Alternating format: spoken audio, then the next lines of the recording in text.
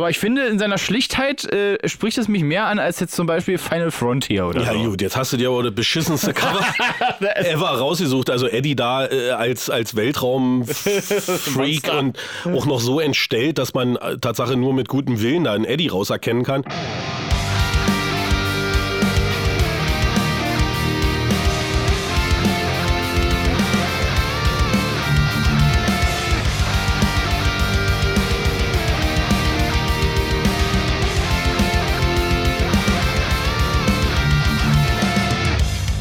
Was sagt man dazu? Der TNL-Podcast lässt sich mal wieder blicken auf dem Schwarzmarkt. dem Spielfeld des Hörentertainments vielleicht auch. Ja, und überraschend. Ja, weil es kommt immer so überraschend am Montag eines jeden Monats, aber egal. Hallo und herzlich willkommen zu einer Sonderausgabe. Ist natürlich Quatsch, weil kommt ja standardmäßig. Und die sind ja alle besonders. Richtig. Aber natürlich heute mit einem wieder mal besonderen Thema. Natürlich. Ich meine, der Aktualität muss man ja auch sich beugen. Ja. Und so eine kleine Band aus England hat letztens ein Album veröffentlicht. Ich weiß nicht, ob einige die überhaupt kennen, weil... Also es gibt Leute, die verorten die Band nicht in England, sondern in Kaulsdorf. Ach so. Ja, vielleicht kann ich die Anekdote irgendwie später mal erzählen. Okay. Um welche Band könnte es sich denn handeln? Ja, ich weiß nicht. Metallica sind nicht aus England, deswegen können es die eigentlich nicht sein. Judas Priest hat letztendlich auch eine Riesenkiste rausgehauen. Ich glaube, alle Alben in einer Kiste für, wirklich? keine Ahnung, 500 € oder so. Voll an mir vorbeigegangen, aber ist interessant. Kommt aber erst im Dezember oder so. Zu Weihnachten natürlich. Nein, wir reden natürlich von dem neuen Album von Iron Maiden. Natürlich. Werden wir heute mal so ein bisschen sezieren, oder zumindest aus unserer Sicht. Es kam ja dann doch irgendwie ganz überraschend irgendwie, dieses Album. Wahrscheinlich, also zumindest für die Normalsterblichen. Wahrscheinlich wurde in Fanclub-Kreisen schon monatelang drüber geredet, aber ich habe erst so Anfang des Sommers überhaupt mitgekriegt, dass da überhaupt was kommt. Richtig. Und die Fanclub-Kreise wiederum reden seit Februar 2019 darüber, denn... Ich habe gerade gehört, über 92. Genau. Kurz nach Fear of the Dark wurde sozusagen schon an Senjutsu, so der Titel des neuen Albums, gearbeitet. Nein, es gibt ja immer Finje-Fans und Tatsache wurden diverse Maiden-Mitglieder in Paris, wo dieses Album, so wie das letzte auch schon aufgenommen wurde, vermehrt im Frühjahr 2019 gesichtet und fotografiert. Und da lag es halt nahe, dass man da möglicherweise in diesem Studio sozusagen sich eingefunden hat, um an irgendwie neuem Kram zu arbeiten. Und ist auch jetzt im Nachgang Tatsache so bestätigt worden. Das Album, was uns jetzt sozusagen das Licht der Welt erblickt hat, ist bereits 2019 aufgenommen und fertig gemacht worden. Ach wirklich? Okay. Und sollte eigentlich so am Ende der Legacy of the Beast Tour dann kommen, oder sagen wir mal kurz vorm Ende. Wo wir immer noch Karten für haben übrigens. Ja, richtig. Und dann kam Corona und naja, der Rest ist Geschichte, aber jetzt hat man sich entschieden, es muss jetzt mal raus. Ja, wird ja auch Zeit. Ich meine, man kann ja nicht ewig mal gucken, ob es nächstes Jahr dann soweit ist mit der Tour. Aber ich denke mal, ist jetzt auch irgendwie blöd, ne? Jetzt ist das neue Album rausgekommen, aber die machen immer noch Legacy of the Beast Tour. Oder wird das dann geändert? Ja, das ist eine gute Frage, umtreibt natürlich die Leute auch. Ich vermute, sie werden möglicherweise vielleicht 1 oder 2 Songs einstreuen. Sie können aber nicht bei verkauften Karten für ein gewisses Setup, das ist richtig, ja. Also eine Legacy of the Beast Tour verkaufen und dann Senjutsu Albumtour spielen. In Gänze. Würde möglicherweise den einen oder anderen überhaupt nicht stören oder sogar freuen. Also weil er halt die Legacy schon gesehen hat. Aber ich glaube, rechtlich wird es schwierig. Von daher möglicherweise streuen sie was ein. Ja. Senjutsu, schon mal interessanter Titel, ist japanisch und bedeutet wohl so viel wie Taktik und Strategie, Kriegskunst, irgendwie so als Überbegriff. Und der Eddie da vorne drauf passt natürlich auch. Ich finde auch das Cover eigentlich so das Beste. Ich meine, es ist natürlich etwas schlicht gehalten. Es ist einfach nur der Eddie drauf und ein schwarzer Hintergrund. Also ich finde ja das Backcover schon erstmal geiler als das Cover.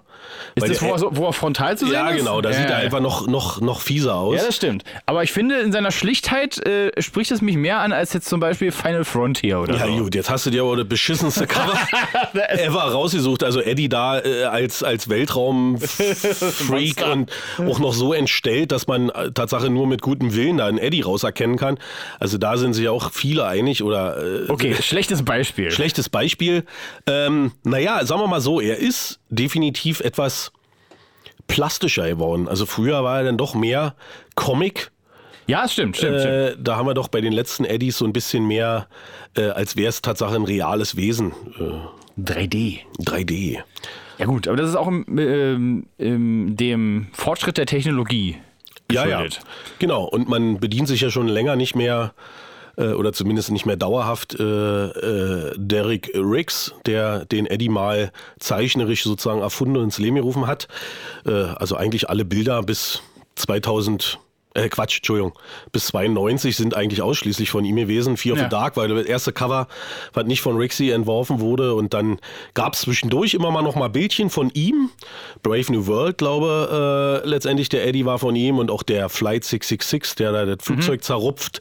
Aber es waren eben immer nur noch so kleine Aufträge nebenbei und nicht mehr als Hauptzeichner. Aber lange Rede, kurzer Sinn, Senjutsu. Ja. Wieder mal ein mörderlanges Ding, ja, wie der Vorgänger schon. Oh ja. Wir kommen hier auf 82 Minuten. Und dann geht man ja auch gleich mit einem 8 Minuten ins Album rein quasi. Also halt mit einer Single sozusagen. Quasi. Ja, ja. Was auch ein bisschen, also es war ja auch schon beim vorherigen Album Usus, sagt man ja, so super lange Songs da drauf zu machen. Und im Prinzip, der einzig kurze war letztes Mal ja auch nur Speed of Light. Also der so richtig kurze zumindest. Und selbst so einen kurzen gibt es jetzt nicht mehr. Also, ach komm, Days of Future Past hat 4 Minuten. Ja gut. Also. Ja, okay. 4 Minuten 3. 4 Minuten 3, da würden einige sagen, was ist denn das? Nur ein Intro? Ja. Ja, richtig. Maiden hat Tatsache sich im Laufe der letzten 20 Jahre immer mehr zu diesen progressiven, lang ausschweifenden Songs entwickelt, während ja früher, ich sag mal eher ein so ein extrem langer Song irgendwo so den krönenden Part in so einem Album gespielt hat, findet man davon heutzutage mehr. Das ist schon richtig. Aber gut, so ist es halt und es ist ja auch so, die Band macht halt einfach, worauf sie Bock hat. Die brauchen ja auch nicht mehr irgendwie sich dem einen oder anderen Fanlager jetzt beugen. Die bringen halt einfach ein Album raus und wer es geil findet, findet es halt geil und die anderen finden es halt nicht geil, aber so eine gewisse Polarisierung existiert ja da schon ewig. Ich meine, mindestens seit Brave New World oder vielleicht sogar schon länger. Ja, definitiv. Also Maiden hat eigentlich schon immer gemacht, was sie wollten. Also ich meine, jetzt mag möglicherweise der eine oder andere sagen, Maiden in den 80ern geil und dann in den 90ern schlimm und danach so auf und ab, mag sein. Sie haben letztendlich immer gemacht, was sie wollten. Also sie hätten, und das haben sie ja oft genug betont, sie hätten bestimmt durchaus mehr cheesige Songs, mehr radiotaugliche Songs produzieren können, aber das ist letztendlich denen vollkommen egal. Die machen, und so sagen sie doch immer, und dann nehme ich ihn auch ab, das Album, was sie rausbringen, egal welches, ist in dem Moment das Album, was sie rausbringen wollen und das, zu dem sie fähig sind und fertig aus. Und der Rest ist ihnen schnurzegal. Das ist ja auch irgendwie so, dass jetzt das anders als früher immer mehr so eine Momentaufnahme von den paar Wochen ist, wie sie dann im Studio da sind und zusammen irgendwie an den Dingern arbeiten, oder? Ja. Weil früher war das doch eher von langer Hand eher geplant und nicht so eine spontan Gruppengeschichte, vermute ich mal. Also so hat sich das zumindest so angehört, als ob das eher so ein Ding von den letzten 2, 3 Alben wäre. Live eingespielt haben sie ja schon ewig. Ja, also ich denke mal, dass sich halt wie bei jeder Band gewisse Arbeitsstile nachher irgendwie rausarbeiten und einfinden, vielleicht auch nochmal anpassen. Wie auch immer, Maiden macht halt das Maiden-Ding. Und das kann man mögen, kann man nicht mögen, kann man teilweise mögen. Man kann dem Alten nachtrauern. Ich finde letztendlich ist jedes Maiden-Album für sich genommen halt letztendlich irgendwie so da. Ich kann auch jedem Album irgendwie Sachen abgewinnen. Natürlich habe ich auch mein persönliches Ranking und ich habe natürlich auch durchaus Songs, ja, das möge man mir jetzt gar nicht glauben, wo ich sage, die kotzen mich so ja an. Also, aber insgesamt ist Maiden immer noch so eine für sich völlig eigene Liga, in der sie halt so spielen. Und wie gesagt, der Rest ist halt einfach Geschmack. Ja, und auch so, ich meine, der Sound wurde auch schon wieder natürlich wieder bemängelt, wie eigentlich jedes Mal bemängelt wird. Ja. Ob mehr oder weniger in die eine oder andere Richtung, aber man muss ja auch mal sagen, zur Verteidigung der Band, so klingen tut halt auch niemand anders.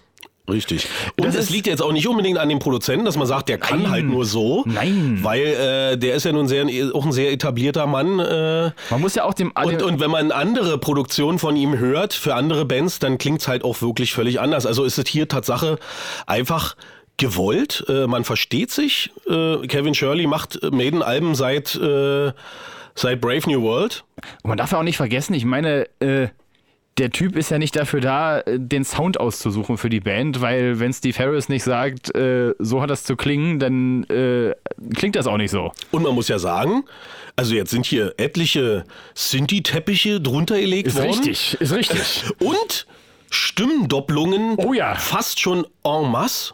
Was ja auch nicht so wirklich Maiden-typisch ist. Nee, das geht eigentlich gleich beim ersten Song eigentlich los, dass da Zweistimmigkeiten passieren, die mich echt überrascht haben. Ja, also um den Punkt abzuschließen, wird ein ewiges Thema bleiben. Maiden werden in diesem Leben nicht mehr, ich sag mal, modern klingen und modern fett klingen, wie moderne Produzenten es für Halloween tun, für Blind Guardian tun, für Gamma Ray tun. Wird nicht passieren, ist aber auch okay. Und ich muss persönlich sagen, dass mir der Sound Tatsache wesentlich besser gefällt als auf den letzten 2 Alben. Er ist teilweise vergleichbar, aber er ist insgesamt in meinen Augen doch irgendwo satter. Also er hat Tatsache, sagen wir mal, bei allen Abstrichen, die existieren, für mich doch durchaus ein fettes Album hingelegt, soundtechnisch.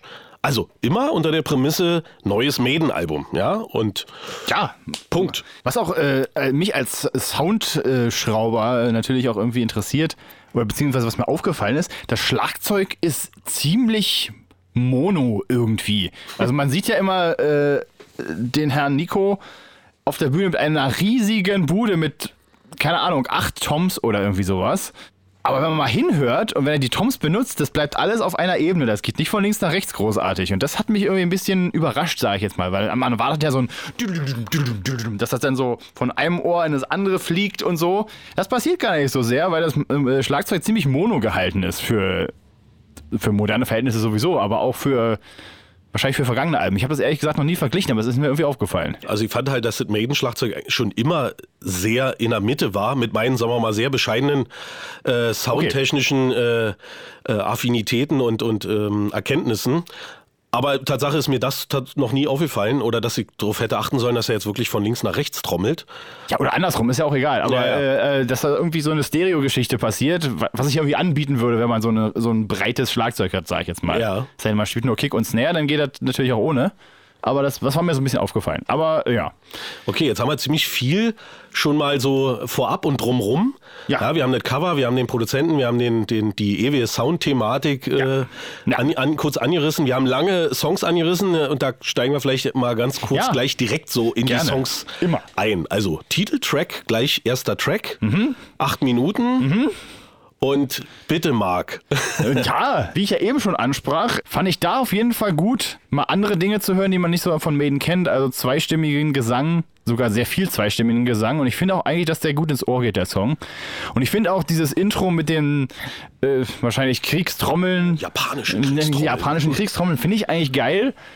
Und ich würde den auch als einen der stärkeren Songs des Albums bei mir einordnen, auf jeden Fall. Also ich finde, der Song bringt schon mal sofort auf den Punkt, dass Maiden wirklich vollkommen kackegal ist, wie Leute Sachen finden und da auch teilweise wirklich dilettantisch und strategisch vorgeht, weil normalerweise würde man sagen, man fängt ja klassisch irgendwie mit so einem catchy, kurzen, knallen Single-Ding an. Ja.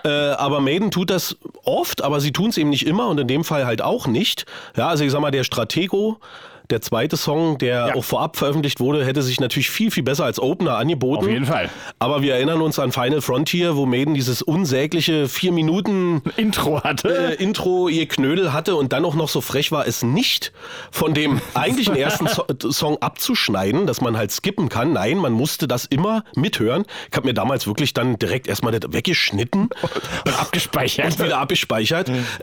Also Maiden ist da völlig von sich in dem Moment überzeugt oder selbst wenn sie nicht, also doch, sie sind überzeugt, aber nicht überheblich überzeugt, sondern sie sagen, für uns muss das so sein und so machen wir es. So, also. Ich finde aber auch, dass es gut ins Album reingeht, weil es irgendwie... Ich finde den Song großartig, ja, muss ich sagen. Auch irgendwie, es ist ja fast schon, als ob der irgendwie das Intro vom Album irgendwie damit eingebaut ist am Anfang, finde ich so ein bisschen und das ist eigentlich wunderbar. Da kann ich mich jetzt eigentlich nicht beschweren.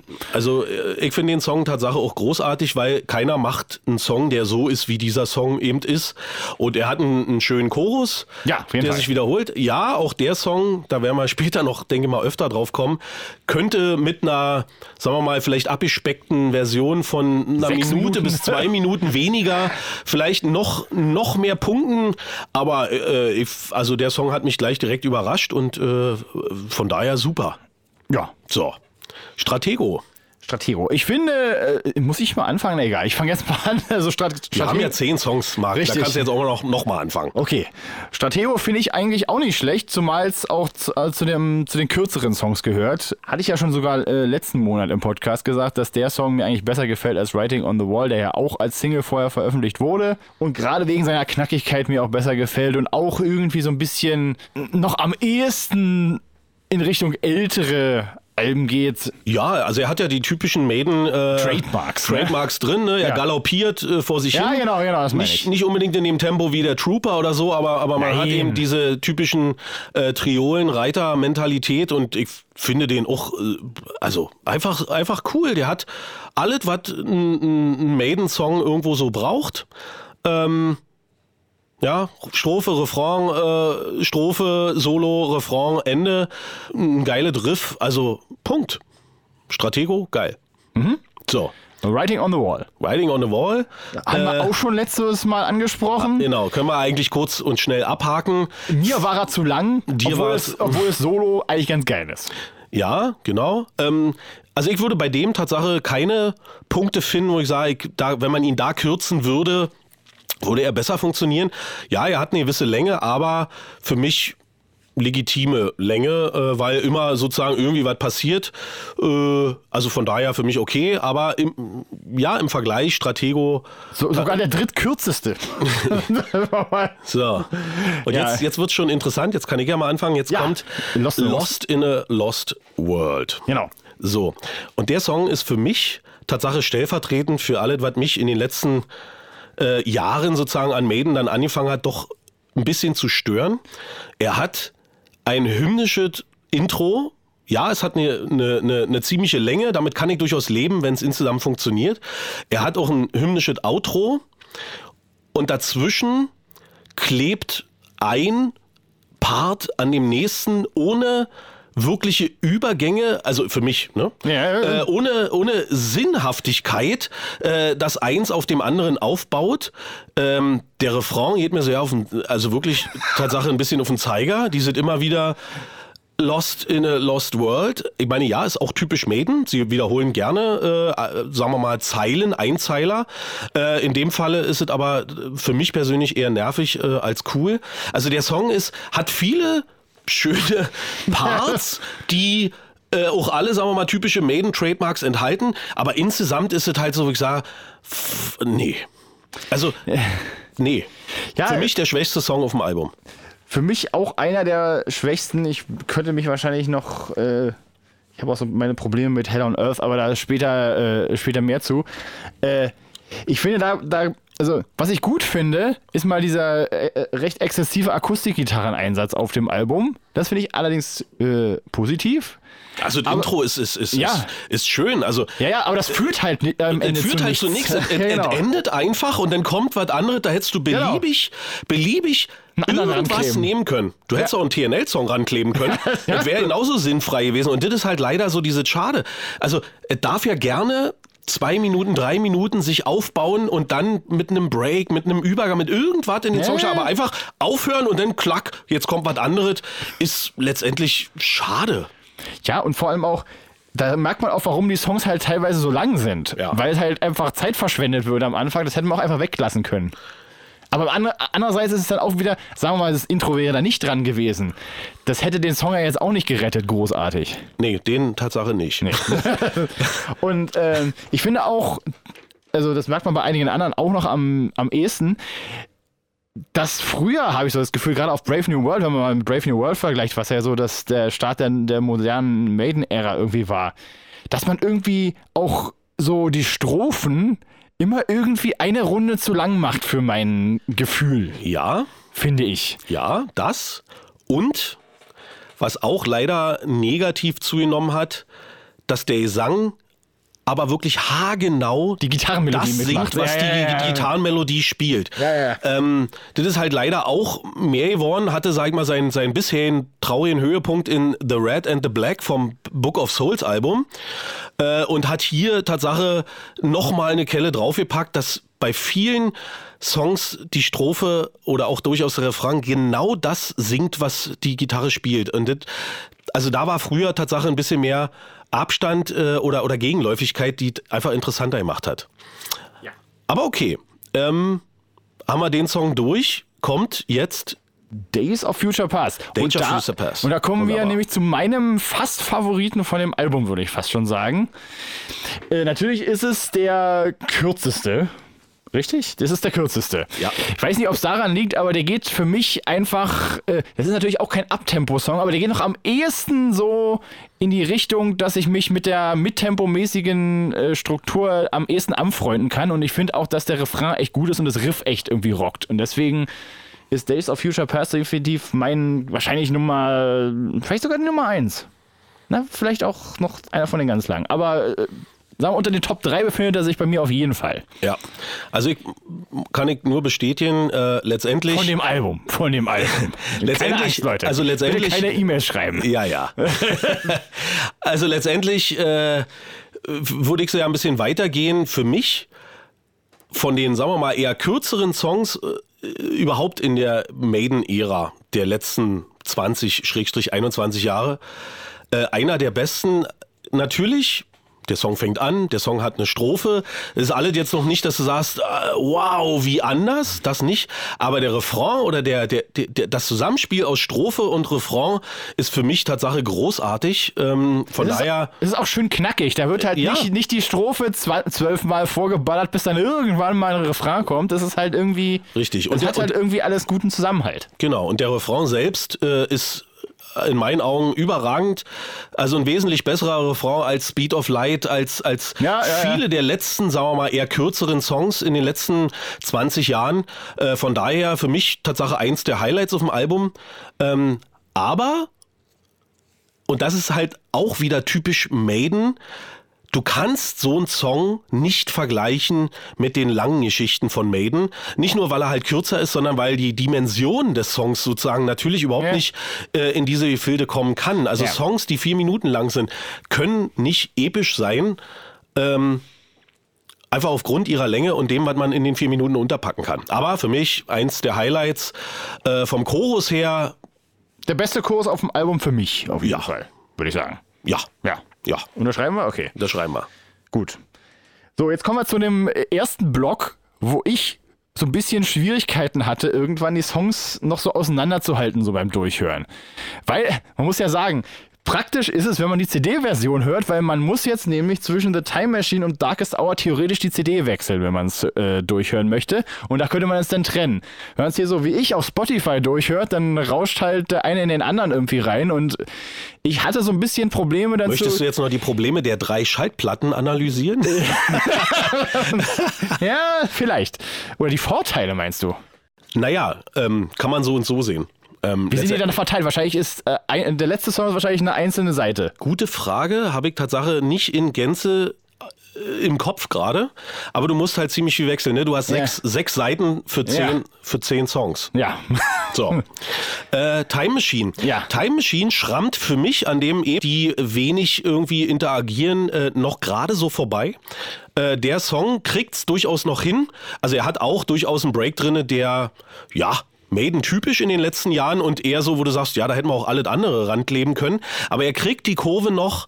Er hat Tatsache noch ausreichend Übergänge und ist deswegen, sagen wir mal, noch verhältnismäßig legitim. Aber auch hier würde ich durchaus mit einer Streichung von einigen extra Runden sozusagen den Song definitiv effektiver machen können. Ich habe das Album jetzt auch nicht 20 Mal gehört, sondern eher 3 Mal oder sowas und der ist eigentlich nie hängen geblieben so richtig. Das ist halt einfach ein Song, der irgendwie da ist, aber ob er nun da ist oder nicht, war irgendwie egal für mich am Ende. Also ich finde Tatsache interessant, finde ich wirklich den Chorus und ich finde Tatsache auch interessant an Time Machine, wie dieser Chorus in seinen Wiederholungen immer doch ein bisschen mehr an Fahrt aufnimmt. Also das ist so ein Song, der braucht Tatsache ein bisschen, ja, wird immer so gesagt, ja, man muss sich das schön hören oder man muss sich da reinarbeiten. Letztendlich sehe ich das eher so, ein Album, was ich 2-3 Mal gehört habe und dann gar nicht funktioniert. Das wird auch nach 100 Mal nicht wesentlich besser funktionieren. Aber das ist hier Tatsache so ein Song, deswegen sage ich, der schrammt so ein bisschen an dem vorbei. Er kriegt die Kurve noch, der funktioniert schon so, wie er ist. Aber ich würde jetzt trotzdem nicht sagen, dass er sozusagen ein Monument ist, was sozusagen ewig überleben wird. Würde ich auch nicht sagen. Kommen wir aber zum nächsten. Ja. The Darkest Hour. Ja. Hier vielleicht kurz zum geschichtlichen Hintergrund. Es geht Tatsache um Winston Churchill. Ja, und wo ich nämlich auch die Story eigentlich interessanter finde als den Song. Aber ja. Ja, genau. Der in all seinen Facetten wenig beliebt war beim britischen Volk und auch politisch. Letztendlich dann aber doch mit seinen Entscheidungen oder einigen seinen Entscheidungen, wie hat Bruce gesagt, wenn er die nicht getroffen hätte, unkonventionell, würden wir heute alle Deutsch sprechen. We will never surrender. We will never surrender, ja. Aber unabhängig jetzt von der Story, und die Story ist leider bei Maiden-Songs auch immer wichtig. Manchen Leuten ist der Text egal. Ich weiß, der Song muss ballern, der Song muss fetzen. Scheißegal, ob der über Haushaltsgeräte singt oder über Alexander den Großen. Bei Maiden-Songs ist es halt Tatsache schon immer so gewesen, dass, zumindest für mich, Inhalt und Song sozusagen miteinander sich super ergänzen oder ergänzen sollten und dann erst ein Werk draus wird. Ja. Aber, lange Rede, kurzer Sinn, Darkest Hour, fantastischer Song. Könnte auf einer Bruce-Solo-Platte sein, finde ich so ein bisschen. Ja, ich weiß, was du meinst. Also, das ist aber auch ein Bruce-Song, oder? Es ist ein Bruce-Adrian-Song, so ja. Und die haben ja letztendlich auch einiges an Bruce-Solo-Kram gemacht. Aber ich finde den Song fantastisch. Ja, er ist eine, sagen wir mal, auch wieder mit Low-Tempo-Nummer, balladesk in weiten Teilen, aber irgendwo, also ich würde sagen himmlisch. Schön. Für mich ist er, sagen wir mal, Mittelfeld. Und jetzt kommt Jetzt kommt die letzte halbe Stunde, die hört Steve Harris. Und da geht's ja auch schon los mit Death of the Celts. Also da habe ich das größte Problem damit, dass da definitiv The Clansman recycelt wurde. Und zwar nicht nur der. Siehst du? Auch Nomad. Auch noch. Also man darf jetzt mal, also ich versuche mich jetzt mal und ich glaube, da kann auch die GEMA nicht zwischenfunken. Nein. Also bei bei Nomad hatten wir ja den Refrain, der ging ja so: Nomad, you're the writer so mysterious. Ja. So, bei Death of the Celts, also falls mal jemand den Text von Nomad vergisst oder umgekehrt, bei Death of the Celts jetzt dann halt irgendwie so Spirit, da, da, da, da, da, da. Also man kann schon sehr bei sich selbst geklaut. Natürlich nicht 100% 1:1, aber das macht halt auch ein bisschen das Problem bei dem Song. Es ist halt auch, oder Clansman, es hat dieses Akustikgitarren oder Bass. Ja. Hätte man da nicht vielleicht irgendeinen anderen Rhythmus finden können, dass es nicht genau das gleiche ist? Also Death of the Celts ist stellvertretend für, sagen wir mal, wir haben es vorhin schon gesagt, die langen Songs der letzten Jahre, wo Maiden sich sozusagen selbst, sagen wir mal, ein Stück weit covert. Wenn die Songs allerdings, und da ist der Maiden-Fan in mir dann doch, sagen wir mal, nett, wenn die Songs in sich funktionieren, dann kann ich mit Parts, die klingen wie oder ähnlich klingen wie ältere Parts, durchaus leben. Also ich habe eher das Problem mit diesen aneinandergeklebten Sachen, mit den zu vielen Wiederholungen, um auf Länge zu kommen. Death of the Celts von der letzten halben Stunde, ich schwanke immer noch, ob er der schlechteste oder für mich schlechteste der Dreierrunde ist oder sich den Platz irgendwie teilt mit allen anderen beiden. Ja, also ich finde, zumindest hat er Wiedererkennungswert, weil dann sagt man sich nämlich, das ist der so klingt wie die anderen beiden Songs nämlich. Ja, richtig. Und ja. Also auch hier wird halt diese Strophe... Ja, unsägliche Male wiederholt. Ja, Und also diese Strophe ist auch, also ich weiß, die will gar nicht aufhören. Ja, das ist richtig. Also der Song ist...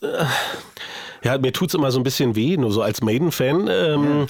Der Song ist schon okay. Man kann durchaus auch ein- und abtauchen, aber man muss es wollen. Das ist richtig. Ja, dann haben wir The Parchment. The Parchment. The Parchment. The Parchment. Muss ich erstmal nachschlagen, was es überhaupt heißt. Das Pergament. Genau.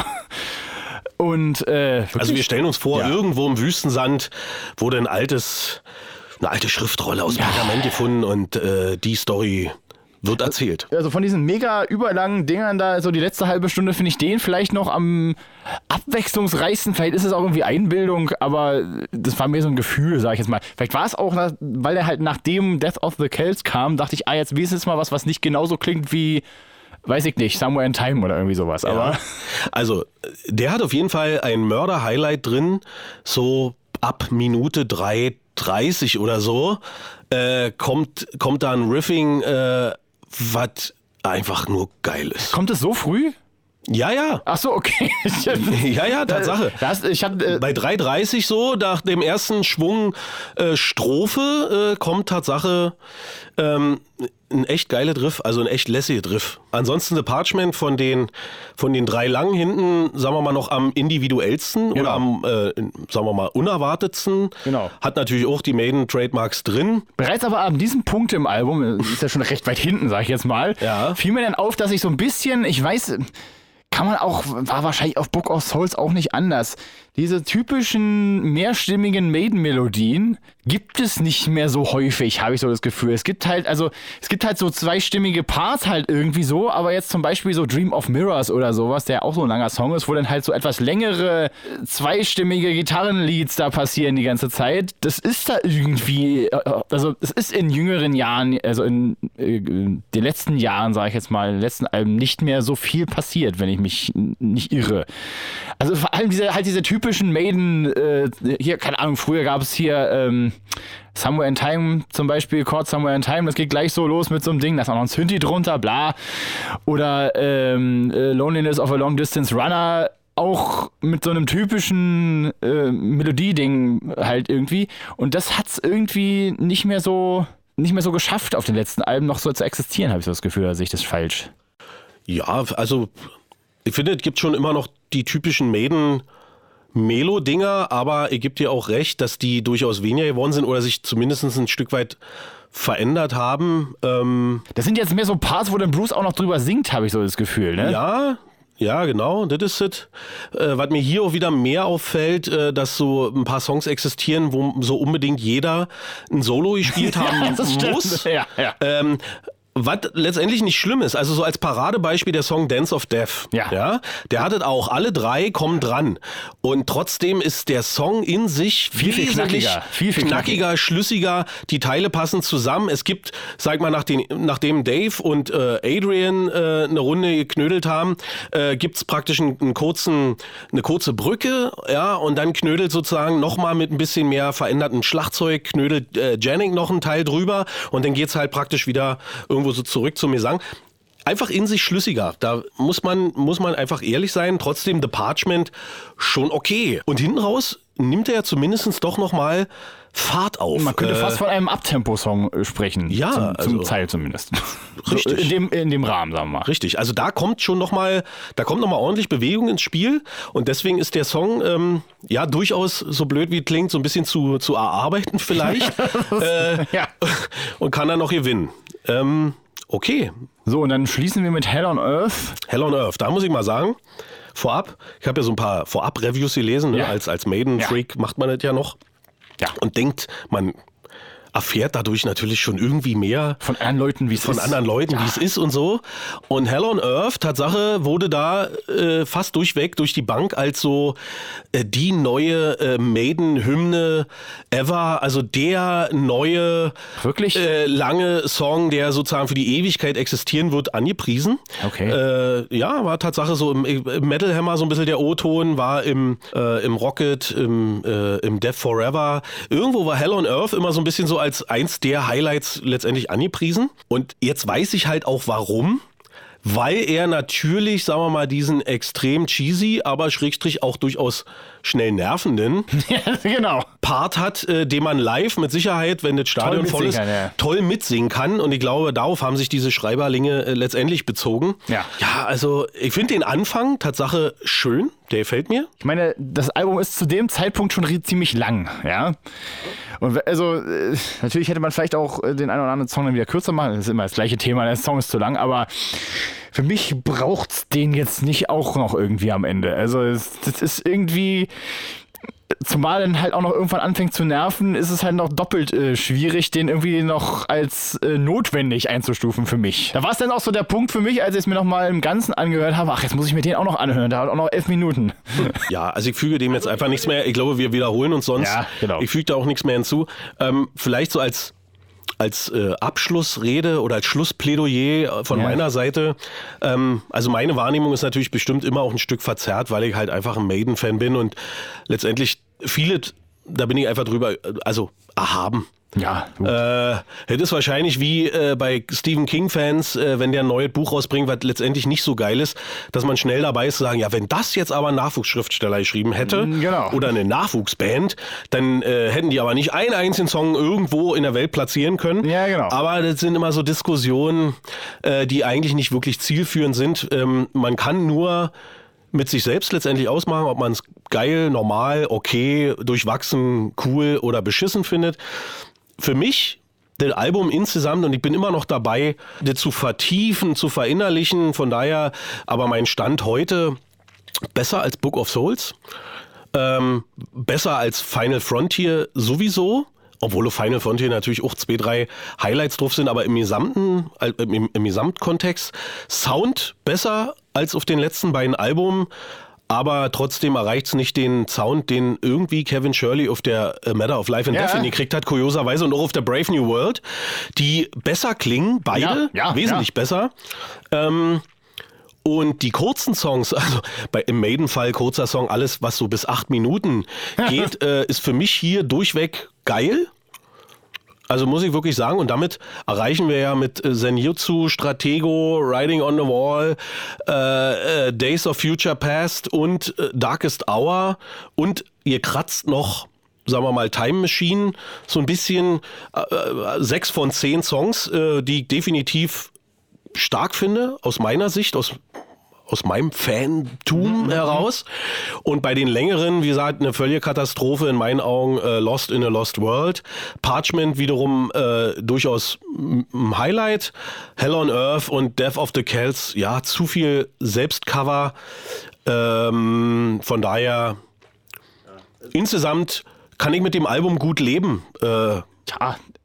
Ich sehe es auch weniger kritisch als viele, die sich jetzt irgendwie gleich darauf stürzen müssen, was fällt denen ein, so ein Album rauszubringen und so. Das ist irgendwie auch nicht mein Ding, das so zu nennen. Also für mich ist es halt, da gibt es halt Songs, die ich durchaus gern höre, aber die auch durchaus, womit ich Schwierigkeiten habe, die irgendwie höher einzuordnen als meine Favorites irgendwie. Auch Favorites von der moderneren Ära von Maiden, wo ich immer noch Brave New World als das Beste für mich selber sehe. Und auch Matter of Life and Death. Das sind so die 2 besten der modernen Maiden-Ära. Und insgesamt wird es wahrscheinlich auch für mich eher im unteren Drittel sich ansiedeln. Wahrscheinlich auch noch tatsächlich über Book of Souls und Final Frontier, wie du schon sagst.